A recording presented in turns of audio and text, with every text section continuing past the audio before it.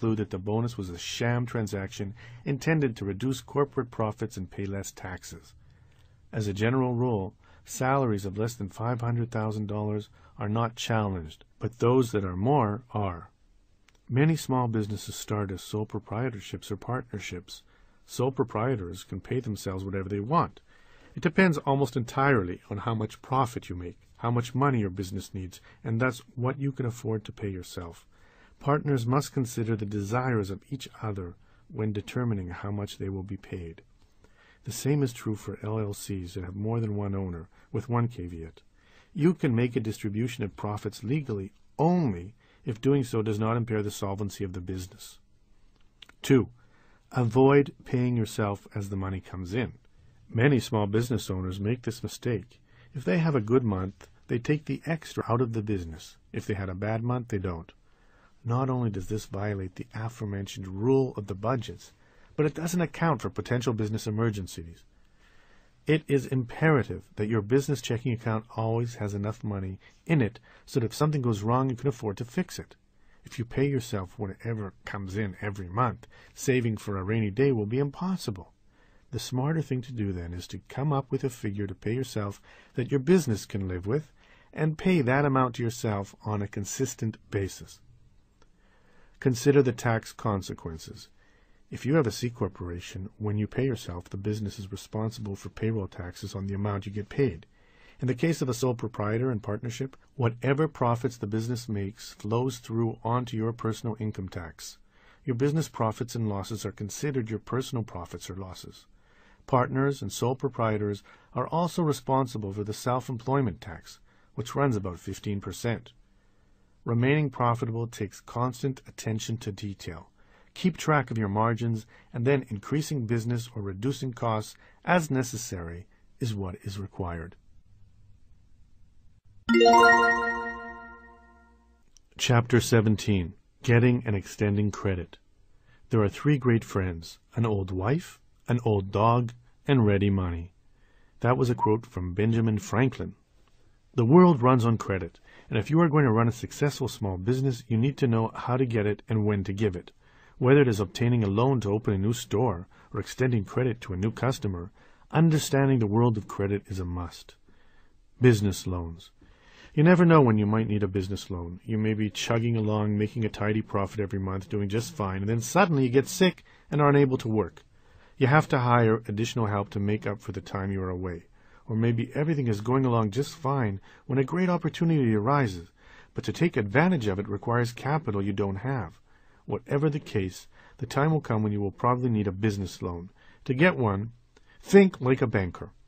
When lenders look to extend credit, what they are most concerned with are the 4 C's of credit. 1. Capacity. Will you have the ability to repay the loan? A bank will want to see that your business has sufficient cash flow to service the loan, and thus will ask you for your financial statements to justify and prove up your capacity to repay. It is for this reason that banks are much more apt to loan a business that has been around for a while and has a track record. New startups with little history fail this test. Because of this, the new business, and certainly more established ones too, should consider a loan guaranteed by the SBA. Refer to the charts. 2. Collateral. Can you secure the loan with the same sort of collateral?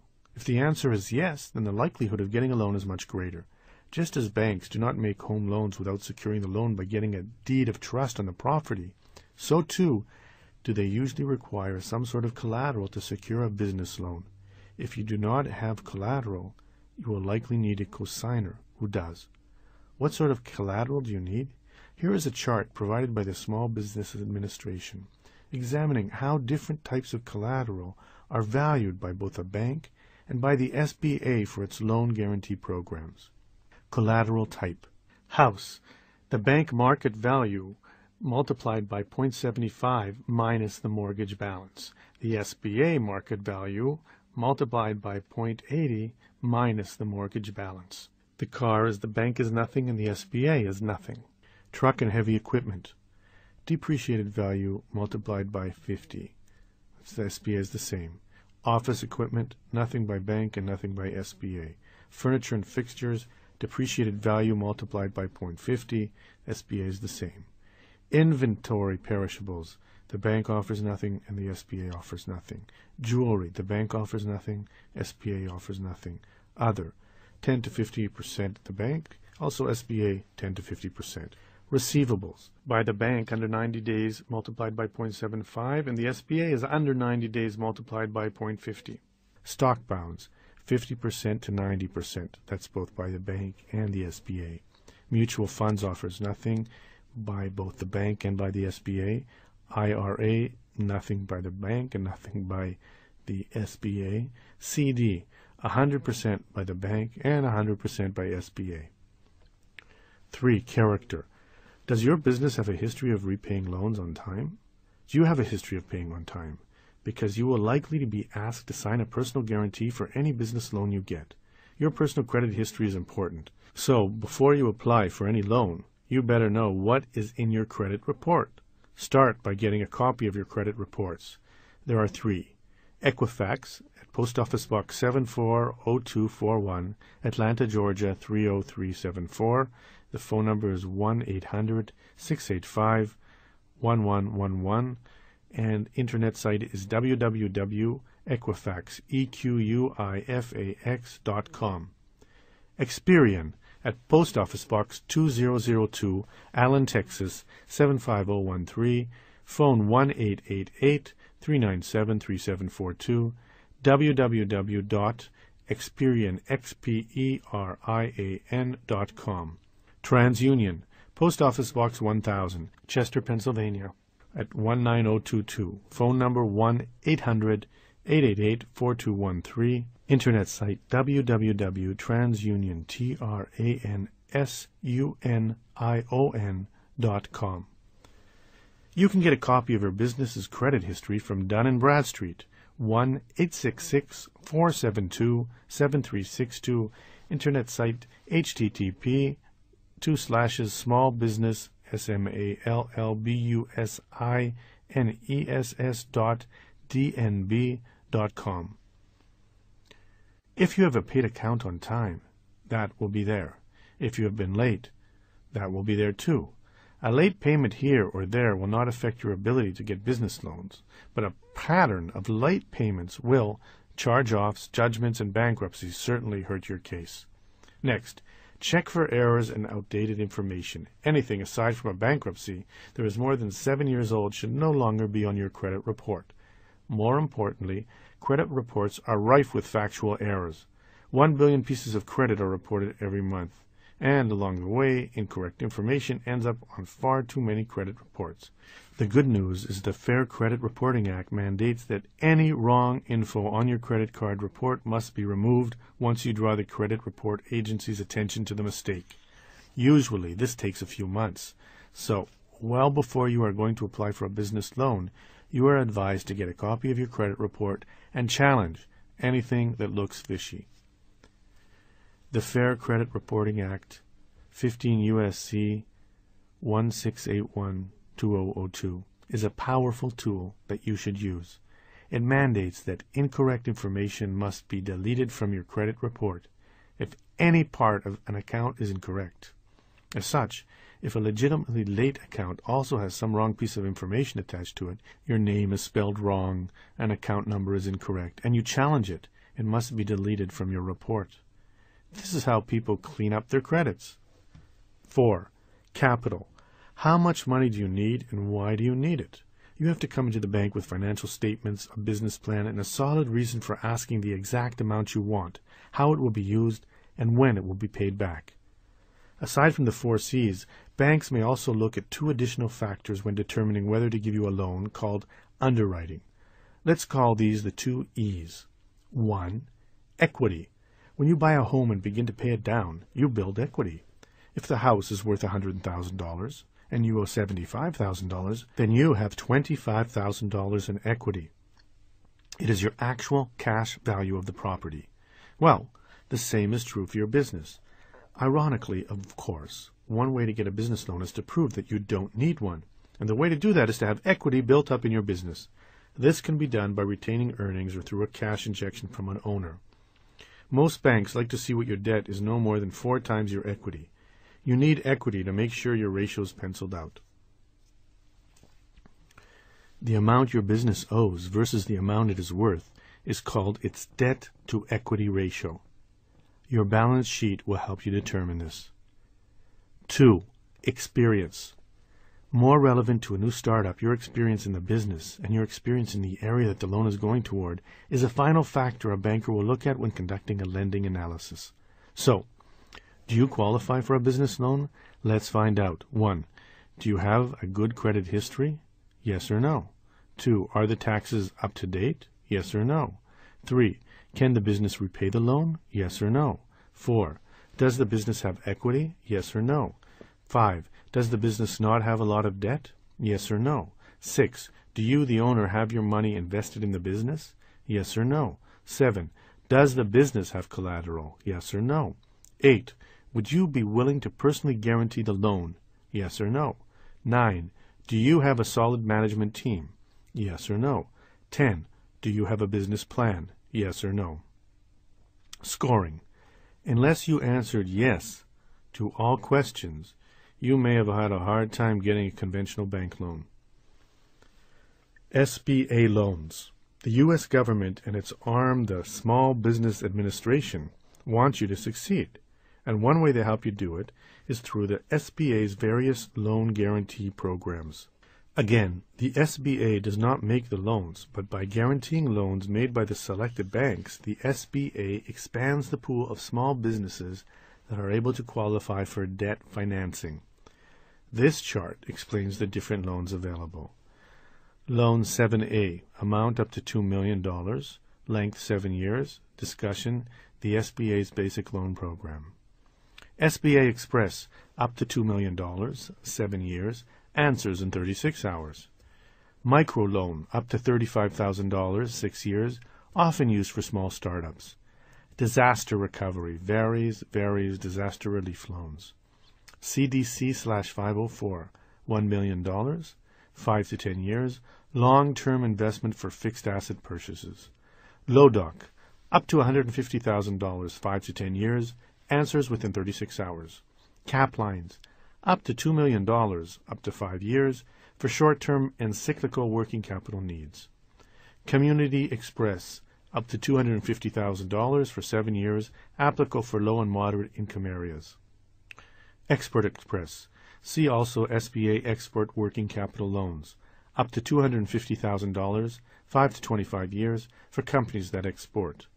International Trade, up to $1.25 million, up to 25 years, for companies engaged in or hurt by international trade.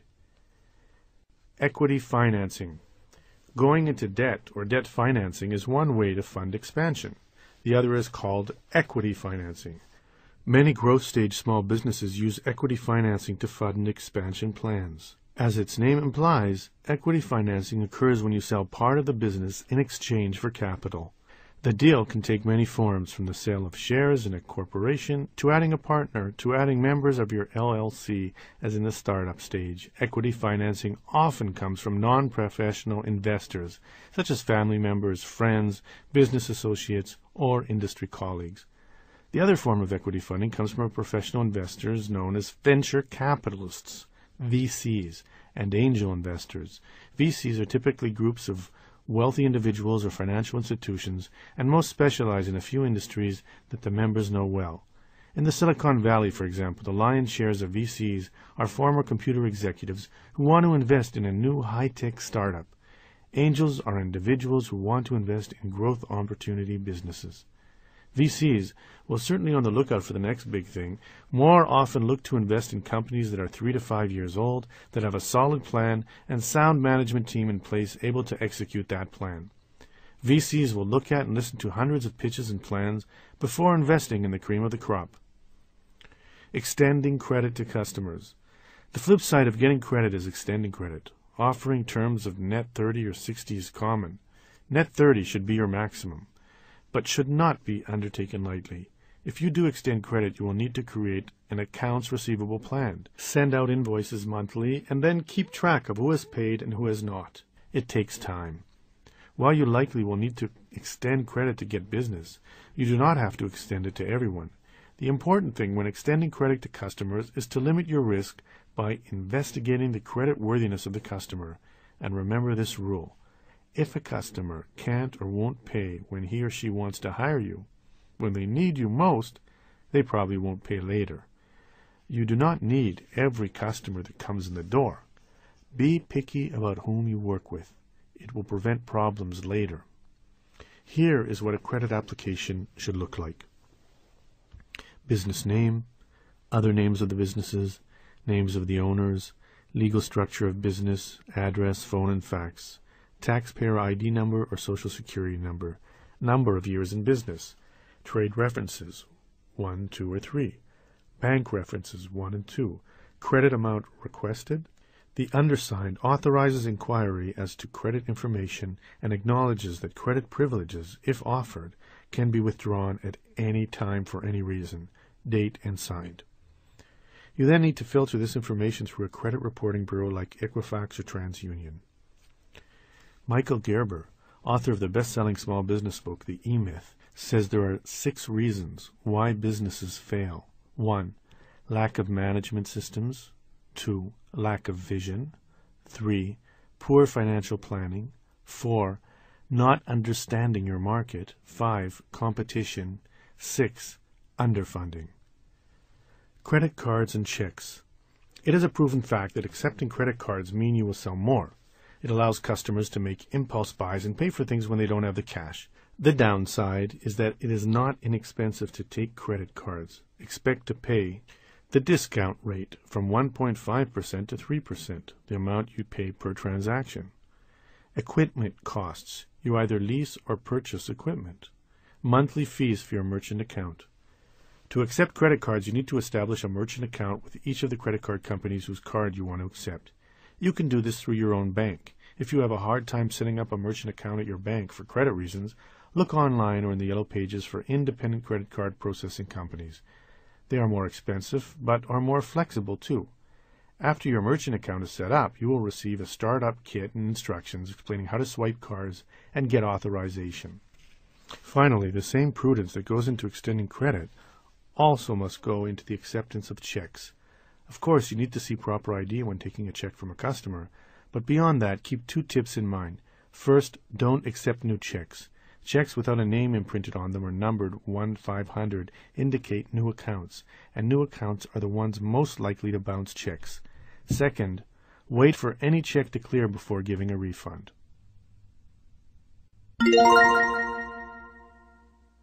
Chapter 18. Insurance. Insurance, an ingenious modern game of chance which the player is permitted to enjoy the comfortable conviction that he is beating the man who keeps the table. That is a quote from Ambrose Bierce. September 11th, 2001 had profound effects on business, one of which is that it made business owners take a second look at their insurance policies and needs. Yet insurance is fairly oxymoronic. You buy something you hope you never need. But even so, you sure are glad it is there when you do need it. Types of insurance. When you own a small business, the array of potential insurance products can be overwhelming. What type of insurance are really important? Health. Employees constantly rank health benefits among the most important benefits of employment. Because it is so important and complicated, this issue is dealt with extensively in Chapter 27, Employee Benefits Demystified. Business owner. Business owner insurance is also known as catch-all coverage. It is a basic policy that provides protection from fire and other mishaps, as well as some liability protection. See next item. Property casualty. Just as you insure your house against property loss, so too must you insure your business for the same. Property insurance protects your business against physical damage or loss of business assets. It is used when your troubles like fire, theft, explosion, or vandalism damage or destroy your equipment, inventory, or buildings. Consider insuring the following: buildings and structures, whether leased or owned; equipment, whether leased or owned; inventory, machinery, cars and trucks, computers, printers, fax and phone equipment; furniture and supplies; money and securities; important papers, books and documents; signs, fences, and other outdoor property; intangible property, like goodwill. How much should you expect to pay for property insurance? It depends upon your claims history, the insurer, what you want insured, the type of structure, whether you have any protective safety measures, and the location of your property vis-a-vis high-risk areas. As with the rest of your insurance needs, you need to shop around, as rates can vary widely. Liability. Also known as Comprehensive General Liability, or CGL insurance, this is a policy that has two functions. First, if someone is injured because of the negligence of you or other employees, the policy pays the claim. Secondly, if you are sued for damages relating to the policy, it will pay the cost of your attorney. Needless to say, in this litigious society of ours, liability insurance is almost a must. Workers' compensation. Workers' compensation insurance is required in every state except Texas. Note, however, that not every employer is required to carry it. In some states, small businesses with few employers, typically less than 5, are not required to carry workers' compensation insurance. Check with your state insurance commissioner's office. Like CGL insurance, workers' comp does two things. First, it covers medical bills and lost wages for injured employees. Secondly, if an employer is injured or killed, it protects the owner against claims by the injured employee's family. Additionally, you can buy extra coverage that protects you from claims of sexual harassment or discrimination. Rates for workers' comp depend on how long you have been in business, your state, and the number of claims you have. Rates are usually set for 3 years, after which the insurer compares the number of claims you submitted against other small businesses. If you have less, some insurance companies give you a refund. One way, then, to reduce your premiums is by having a good safety record. Your insurer may require that you follow Occupational Health and Safety Administration Guidelines, OSHA, or classify your employees, since insurer base premiums, at least in part, on the risk of injury for various job classifications. It is sometimes difficult for small businesses to get affordable workers' compensation insurance. In response, some states have created risk-sharing pools for those companies. Do not expect to find many discounts if forced into this option, however, as this is the insurance of last resort. Errors and omissions, E&O. E&O insurance is for the service businesses and offers protection if you neglect to do something causing a customer or client damage. For example, a physician's medical malpractice insurance is a type of E&O coverage. Business interruption. Business interruption insurance, BII, is designed to cover the loss of income if normal business operations are disrupted by damage due to fire, flood, or other disaster. The important thing to understand here is that B11 is intended to cover loss of income directly related to loss of physical property. Thus, if your location is vital to your ability to make money, then business interruption insurance is important. A service business would probably not need BII, as they can perform their services almost anywhere, but a factory would definitely need business interruption insurance. Key man. Like the name indicates, this sort of policy insures your business against the death of a key employee, be it the CEO, vice president of sales, or whomever. Think about it. What would happen to your business if a key employee died? For some small businesses, the company would die too. The important things to understand about key man insurance is, if your top management is thin, if 1 or 2 people are responsible for keeping the ship afloat, then key man is key. Buy as much as your business can afford. Accurately estimate what it would cost the company if the key man or woman were to vanish, and buy a policy for that amount if you can afford it. Auto. If your business makes deliveries or if you provide employees with company cars, then auto insurance is a must.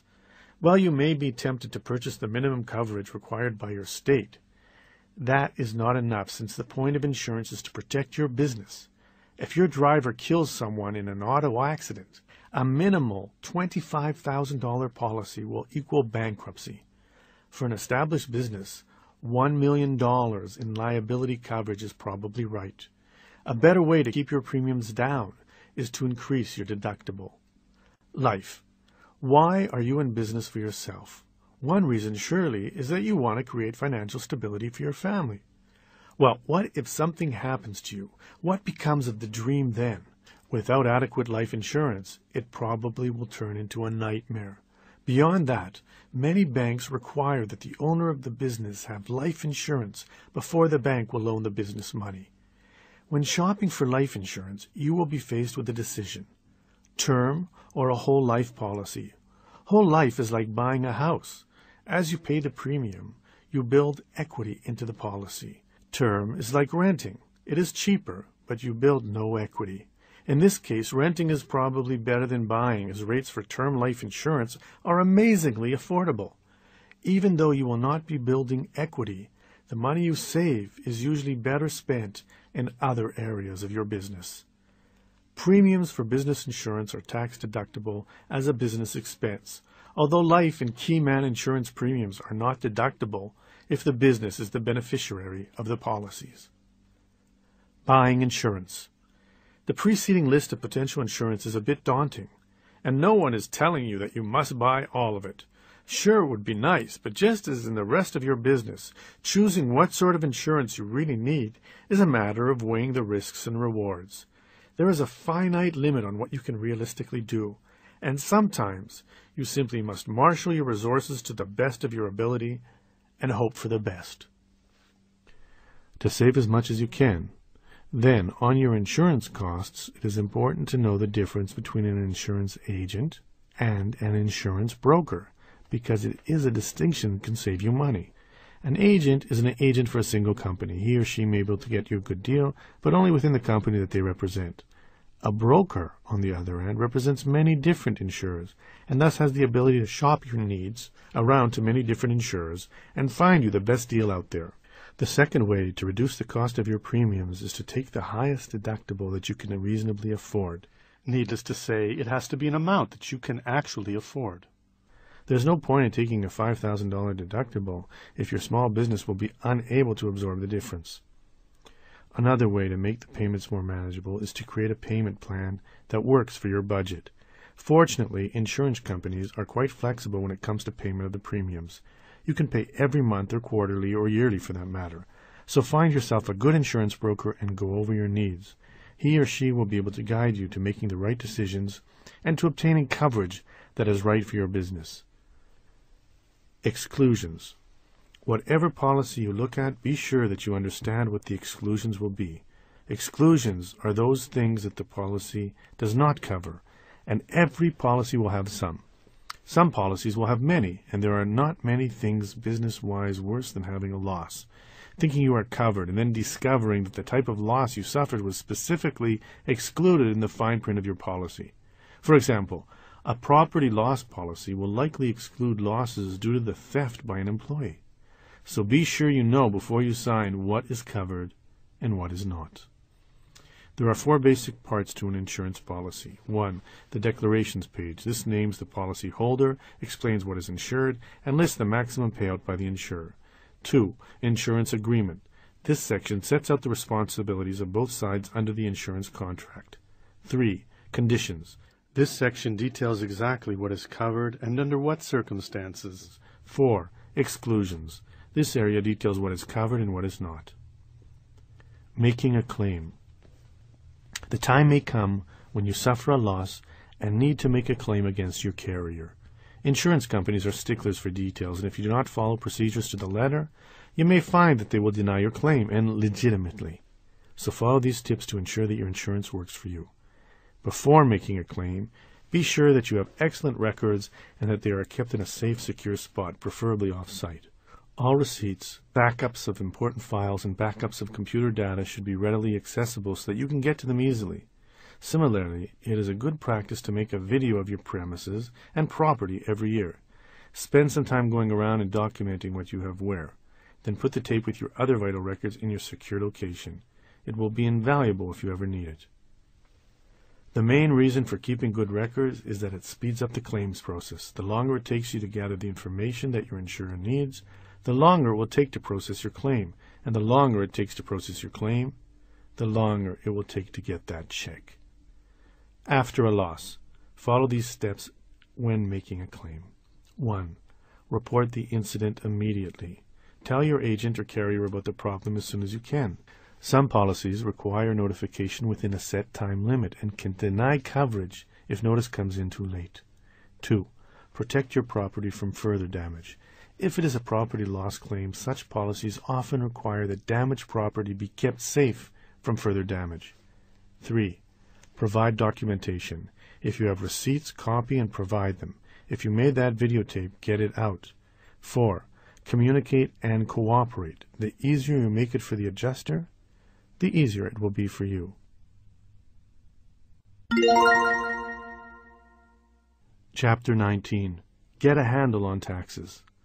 To you taxpayers out there, let me say this. Even though income taxes can be a pain in the neck, the folks at the IRS are regular people just like you, except that they can destroy your life. That was a quote by Dave Barry. Taxes are one of those areas in which almost every entrepreneur hates dealing. So I will make you the same deal I make with the readers of my weekly USA Today column. www.usatoday.com/money/smallbusiness/front.htm. Whenever I write about taxes, twice a year, April and December, give me just a bit of your time, and I'll make this as painless as possible, and hopefully save you some money in the process. Tax basics. The amount you or your business will pay in annual taxes depends on several factors. The legal form of your business, how much money it made that year, what your expenses were, how sharp your accountant is, how much you personally know about the tax system. Here is what you need to know about taxes if you run a small business. Deductions.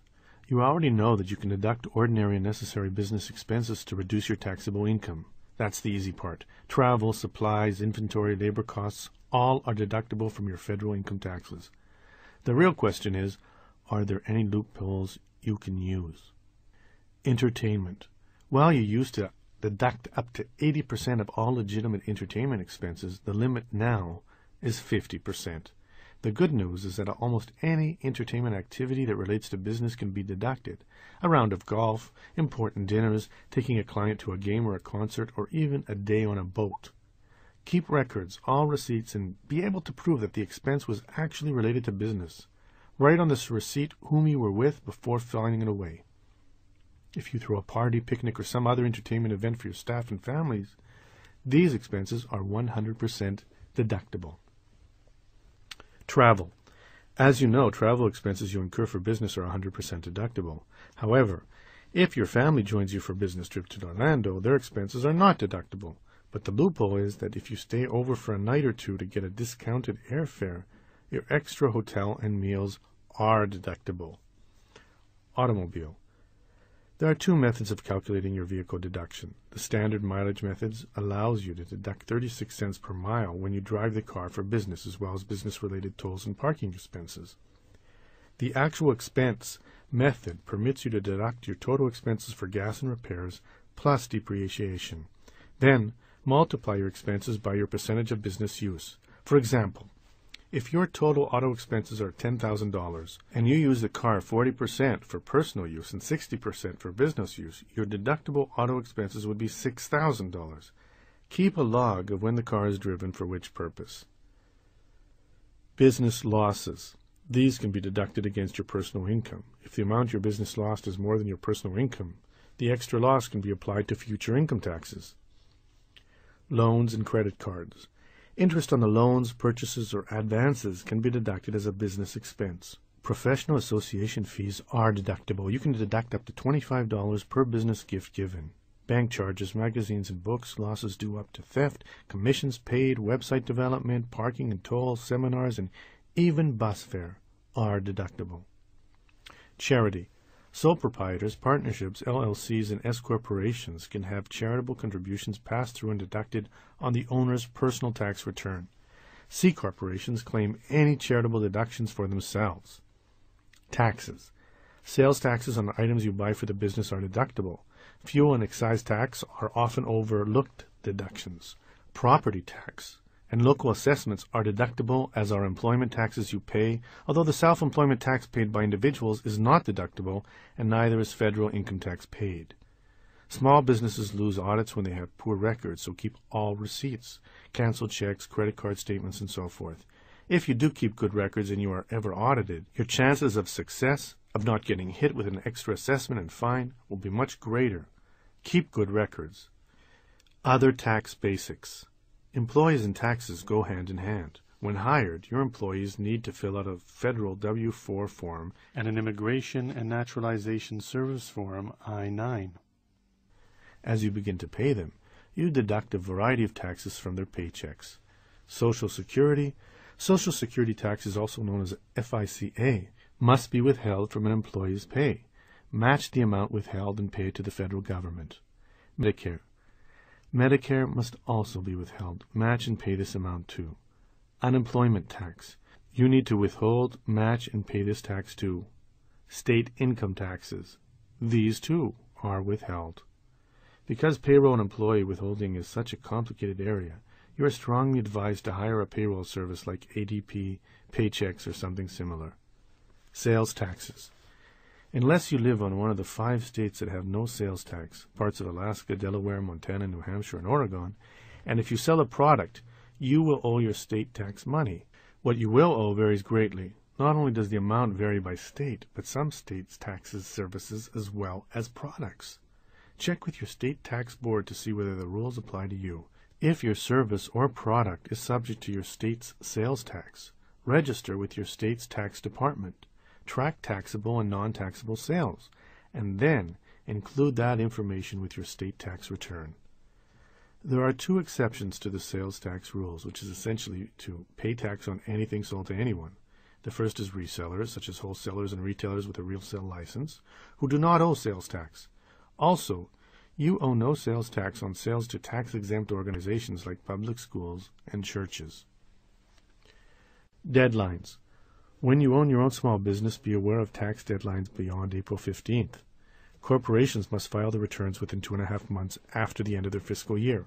Quarterly estimated taxes are due 4 times a year: April 15th, June 15th, September 15th, and January 15th. Sales taxes. Sales taxes are due quarterly or monthly depending upon what state you are in. Employee taxes. Employee taxes may be due weekly, monthly, or quarterly depending on the number of employees you have. Quarterlies should be paid by any small business that expects to pay at least $500 in taxes for the year. You are supposed to pay either 90% of the tax you will owe or up to 100% of the previous year's tax. Property taxes. If your business owns real estate, it will owe property taxes. Moreover, if you lease property, your lease may require you to pay the property taxes.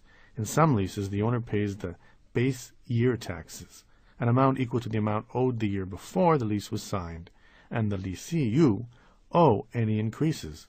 In most places, the tax rate on commercial property is significantly higher than on residential property. Tax tips. All small business owners want to save on their taxes. The question is how? There are many different strategies you can adopt to help you reduce your tax bite. Do not wait until December 31st before deciding to take action. Some pre-planning can go a long way to reducing Uncle Sam's take come tax time. Set up a retirement account. The self-employed have the opportunity to divert pre-tax dollars into different types of retirement savings accounts and thereby reduce their yearly taxable income. Kiosk plans. A kiosk retirement plan allows self-employed taxpayers to contribute significant sums. It varies, but up to $41,000 every year into a tax-free account. Kiosks are fairly complicated to create, and the assistance of a financial advisor is required. There are several benefits to starting a kiosk retirement plan. Contributions are deducted from the gross income. Taxes are deferred until the money is withdrawn. Interest earned is also tax deferred until withdrawn. Contribution amounts are more liberal than the IRAs. Solo 401k. This plan is great because of its high contribution limits. Like a kiosk, a solo 401k currently allows you to contribute up to $41,000 a year into your retirement account, but here the amount you can contribute rises as you get older. SEP IRAs. A simplified employee pension individual retirement account. SEP IRA is a plan that allows you to contribute and deduct up to 20% of your income into a tax-deferred retirement account. SEPs are indeed simple. They can be created in a few minutes at a bank or a brokerage house with no professional help required. And no annual government reports are required. They beat regular IRAs because they allow for larger contributions. You may be tempted to also set up a traditional Roth IRA. While that may be good for retirement purposes, it does little for your business-wise, as contributions are not tax deductible. Note, if you do set up a SEP Solo 401k or KIOH, you have to offer it to your employees as well. This means you will likely need to make contributions that don't just cover you. Because of this, consult with an employee benefits pro before setting up any sort of retirement plan for you and your employees. One last bonus for creating a business retirement plan. You can get a tax credit of up to $500 for the first 3 years of the plan if you have less than 100 employees. Lease your property to your business. If your business uses property that you personally own, you can save on business taxes by leasing the property to the business.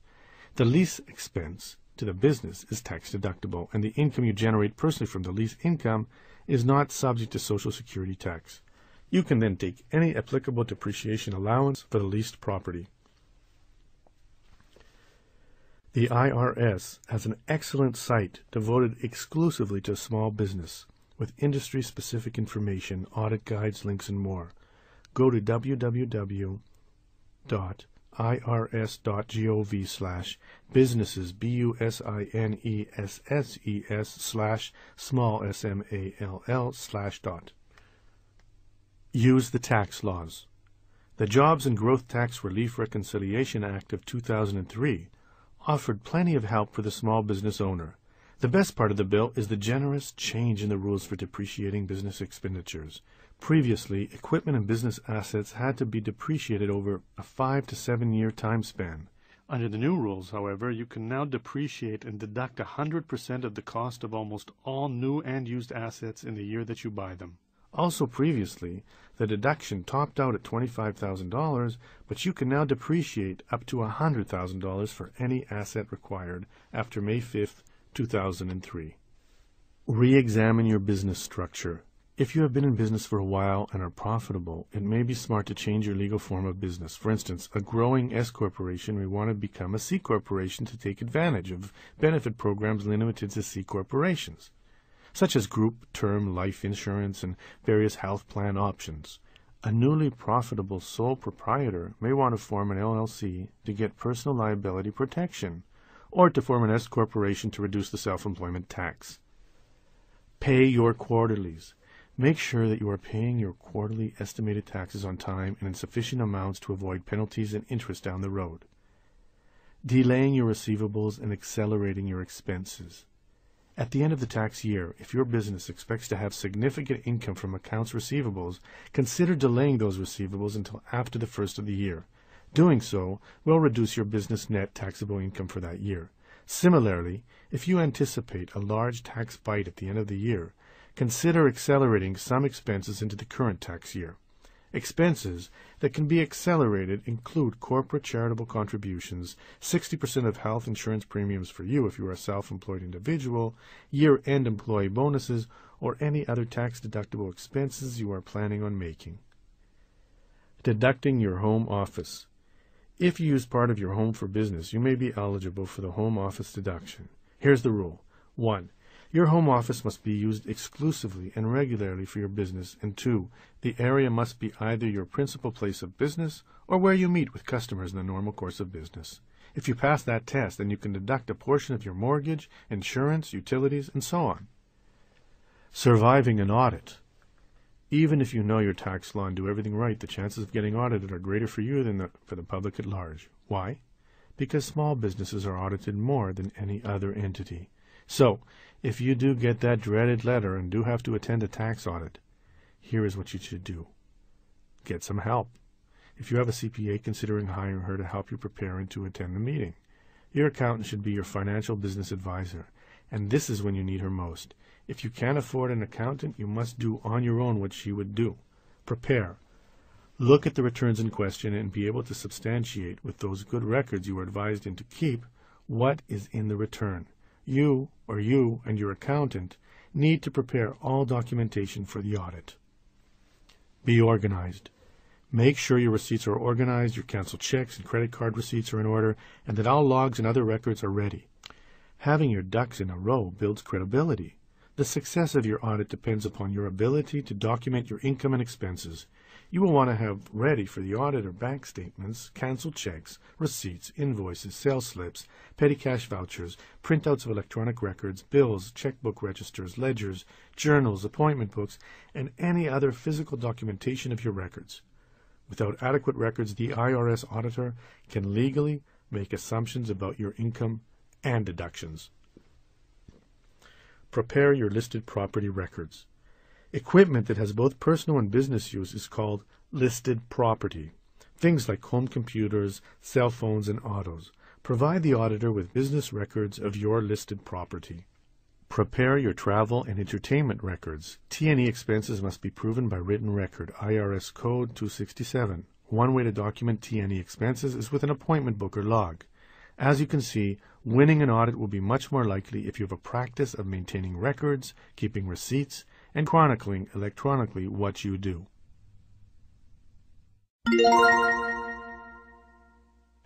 Chapter 20. Legal Ease 1.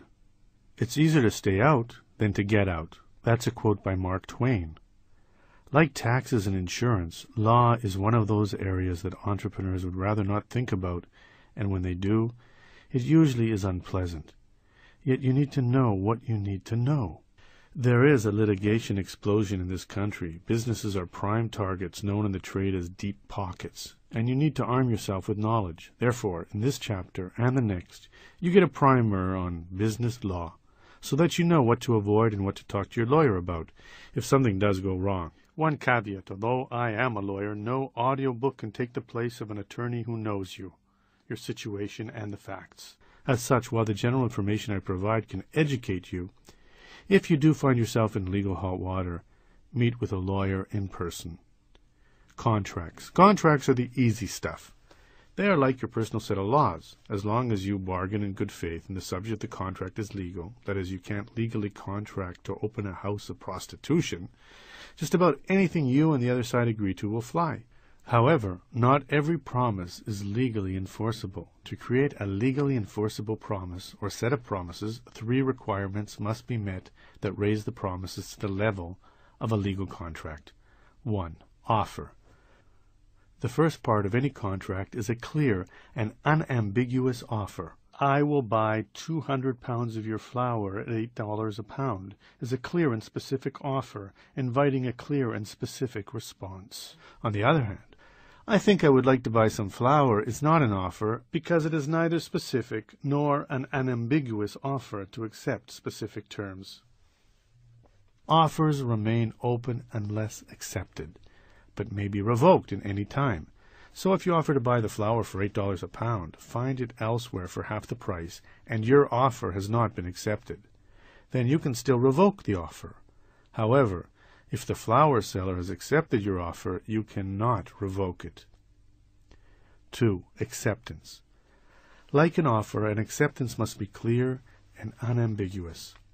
I accept is an acceptance, but that sounds good, let me call you back in an hour, is not. The point of a contract is to allow a willing seller and a willing buyer to enter into commercial transaction with the clearly defined terms. Hence, the acceptance must be equally obvious. What if the seller says, I'll sell you the flour for $10 a pound? In that case, the $8 offer is deemed rejected, and the seller just made a $10 counteroffer, which you now have the power to accept or reject.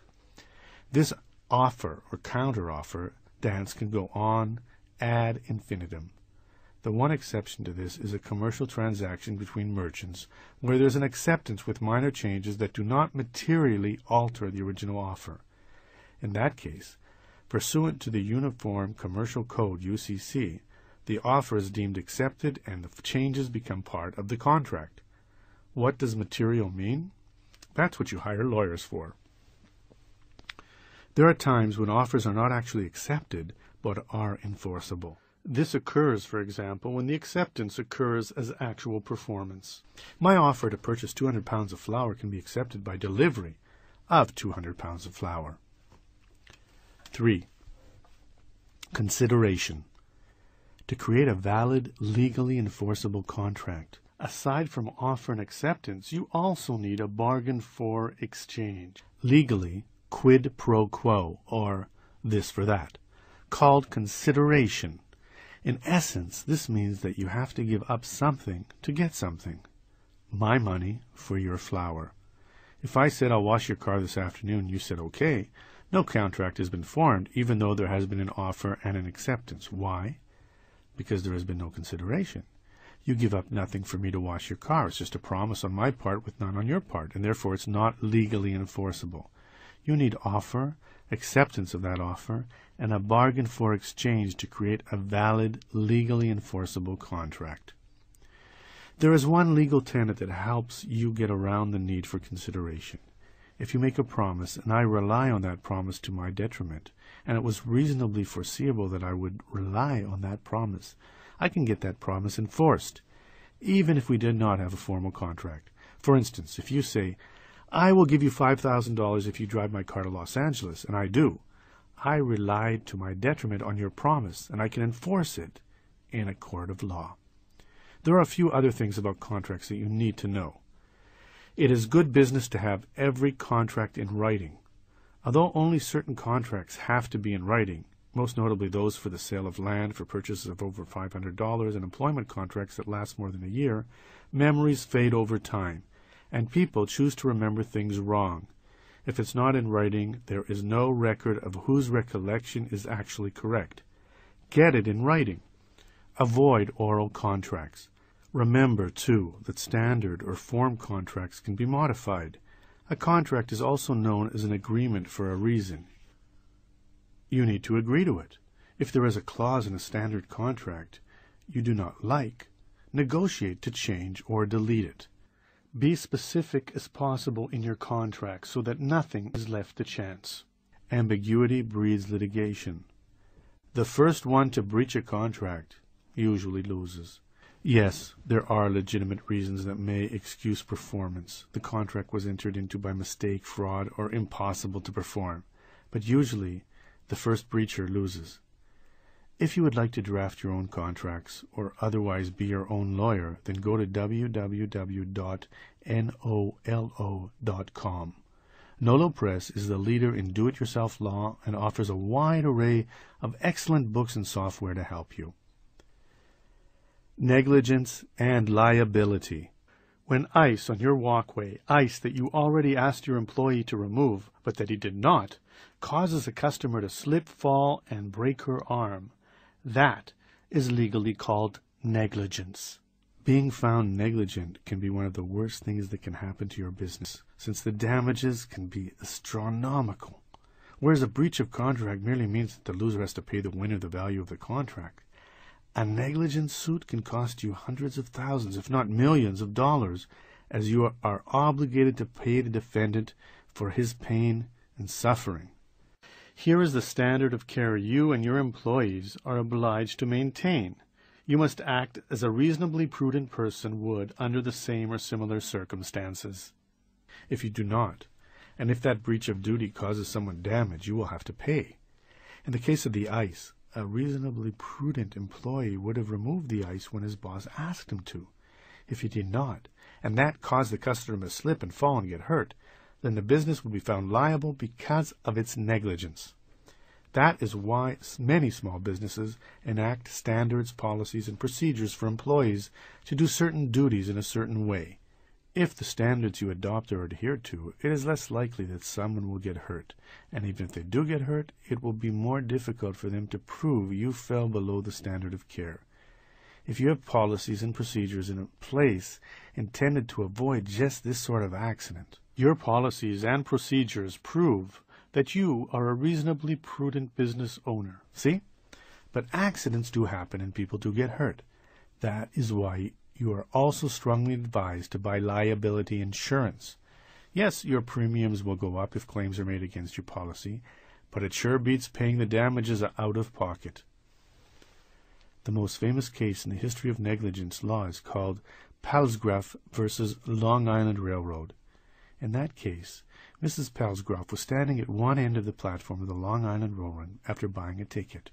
A train stopped at the other end of the station, and a gentleman carrying a package raced for the car. A Long Island Railroad employee on the car held the door open, reached to help the gentleman in, and another guard on the platform pushed the man up from behind.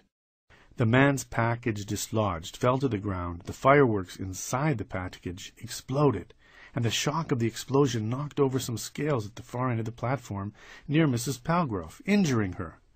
Quiz, did she win? Nope.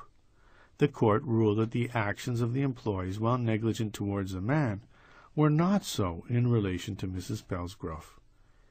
The key to avoid negligence claims is to maintain a safe place of employment, set standards, and enforce those standards. Product liability. If you manufacture, wholesale, distribute, or sell retail products, you need to be concerned with the special subset of negligence law called product liability law. If a product you manufactured, wholesaled, or sold injures a consumer, everyone in the supply chain between you and the buyer may be legally affected. In the case of a defective product, there are three legal theories to be concerned about. 1. Negligence. Here again, the injured party would need to show that the seller or manufacturer breached the standard of care. For instance, if a car's wheel fell off because it was not bolted on properly at the plant, the manufacturer of the car would be found liable for any injuries that resulted. 2. Breach of implied warranty. If you, the small business owner, make either an express or implied warranty or representation about what a product will do, and the product fails to live up to that, causing you harm, you may be found liable for the injury under this theory. Many states have limited the use of this theory to business matters where the buyer has suffered economic loss only. Whatever representations you make, the product must perform up to that standard. So one way to limit your risk is to avoid making any representations in your advertising or marketing materials, as they may later be used against you. 3. Strict liability. This is the scary one. If an injured party can show that 1. The product was defective at the time the seller sold it, and 2. The defect caused the injury, then you are on the hook. Unlike negligence, the injured party does not need to prove that you breached some standard. Rather, he needs to prove only that the product was defective for whatever reason. Your prudence and care is no defense. That is why they call this strict liability. When Firestone tires began to explode, you can bet strict liability was a theory the plaintiff's attorney used. There are several things you can do to minimize your risk of being sued for product liability. First, try not to ship or sell defective products. Inspect what you can. Second, warn where possible. Warning of dangers is a valid defense, and now you know why you see those crazy warning labels on products. Next, be careful about what you say and promise in your promotions. Also, consider using disclaimers. A conspicuous text disclaiming any liability for damage caused by the product may protect you in some circumstances. Finally, specify the useful life of the product. Harm caused after the expiration of the useful life cannot be attributed to you. Intellectual property. An altogether different area of the law, but one no less important to your business, is intellectual property law. It has to do with intangible assets like words, phrases, and pictures. These may in fact be your most important assets. Let's use Nike as an example. How important is that swoosh logo? That is intellectual property, a trademark. What about the name Nike? That is also intellectual property, trademark. It's shoes, patented. It's a tagline, just do it. Yep, that is intellectual property too. Intellectual property is no less important in small business. You need to know how to protect your business name, logo, inventions, and so on. There are 5 areas of intellectual property that may help you. Trademarks, copyrights, patents, trade secrets, and goodwill. Let's look at each. Trademark. A trademark is a word, phrase, design, or symbol that identifies your business and distinguishes it from the competition. A service mark is essentially the same thing. It identifies a service you provide. Examples of trademarks are Dr. Pepper or the Portland Trail Blazers. Trademarking your business name or logo is quite easy. To get full trademark protection, register your mark with the Federal Trademark Office. Log on to www.uspto.gov, the website of the United States Patent and Trademark Office, and follow the directions. Copyright. A copyright protects the original physical expression of a creative idea. The sentence is a copyrighted sentence. To be copyrightable, the ideas must be unique, tangible, written or taped, for instance, and a work of authorship. Musical scores, magazine articles, choreographed dances, photographs, movies, and sculptures would be examples of copyrightable expressions. Copyrights last the life of the author plus 75 years, and the creator owns the copyright, although if the creator created the thing working for someone else, the employer would own the copyright. You own the copyright to any works your employees create in the fulfillment of their duties. This is called work for hire. One of the best aspects of copyright law is that there is nothing to register. As soon as you create the thing, it is copyrighted as a matter of law. This sentence is being copyrighted as I write it. Certainly you can register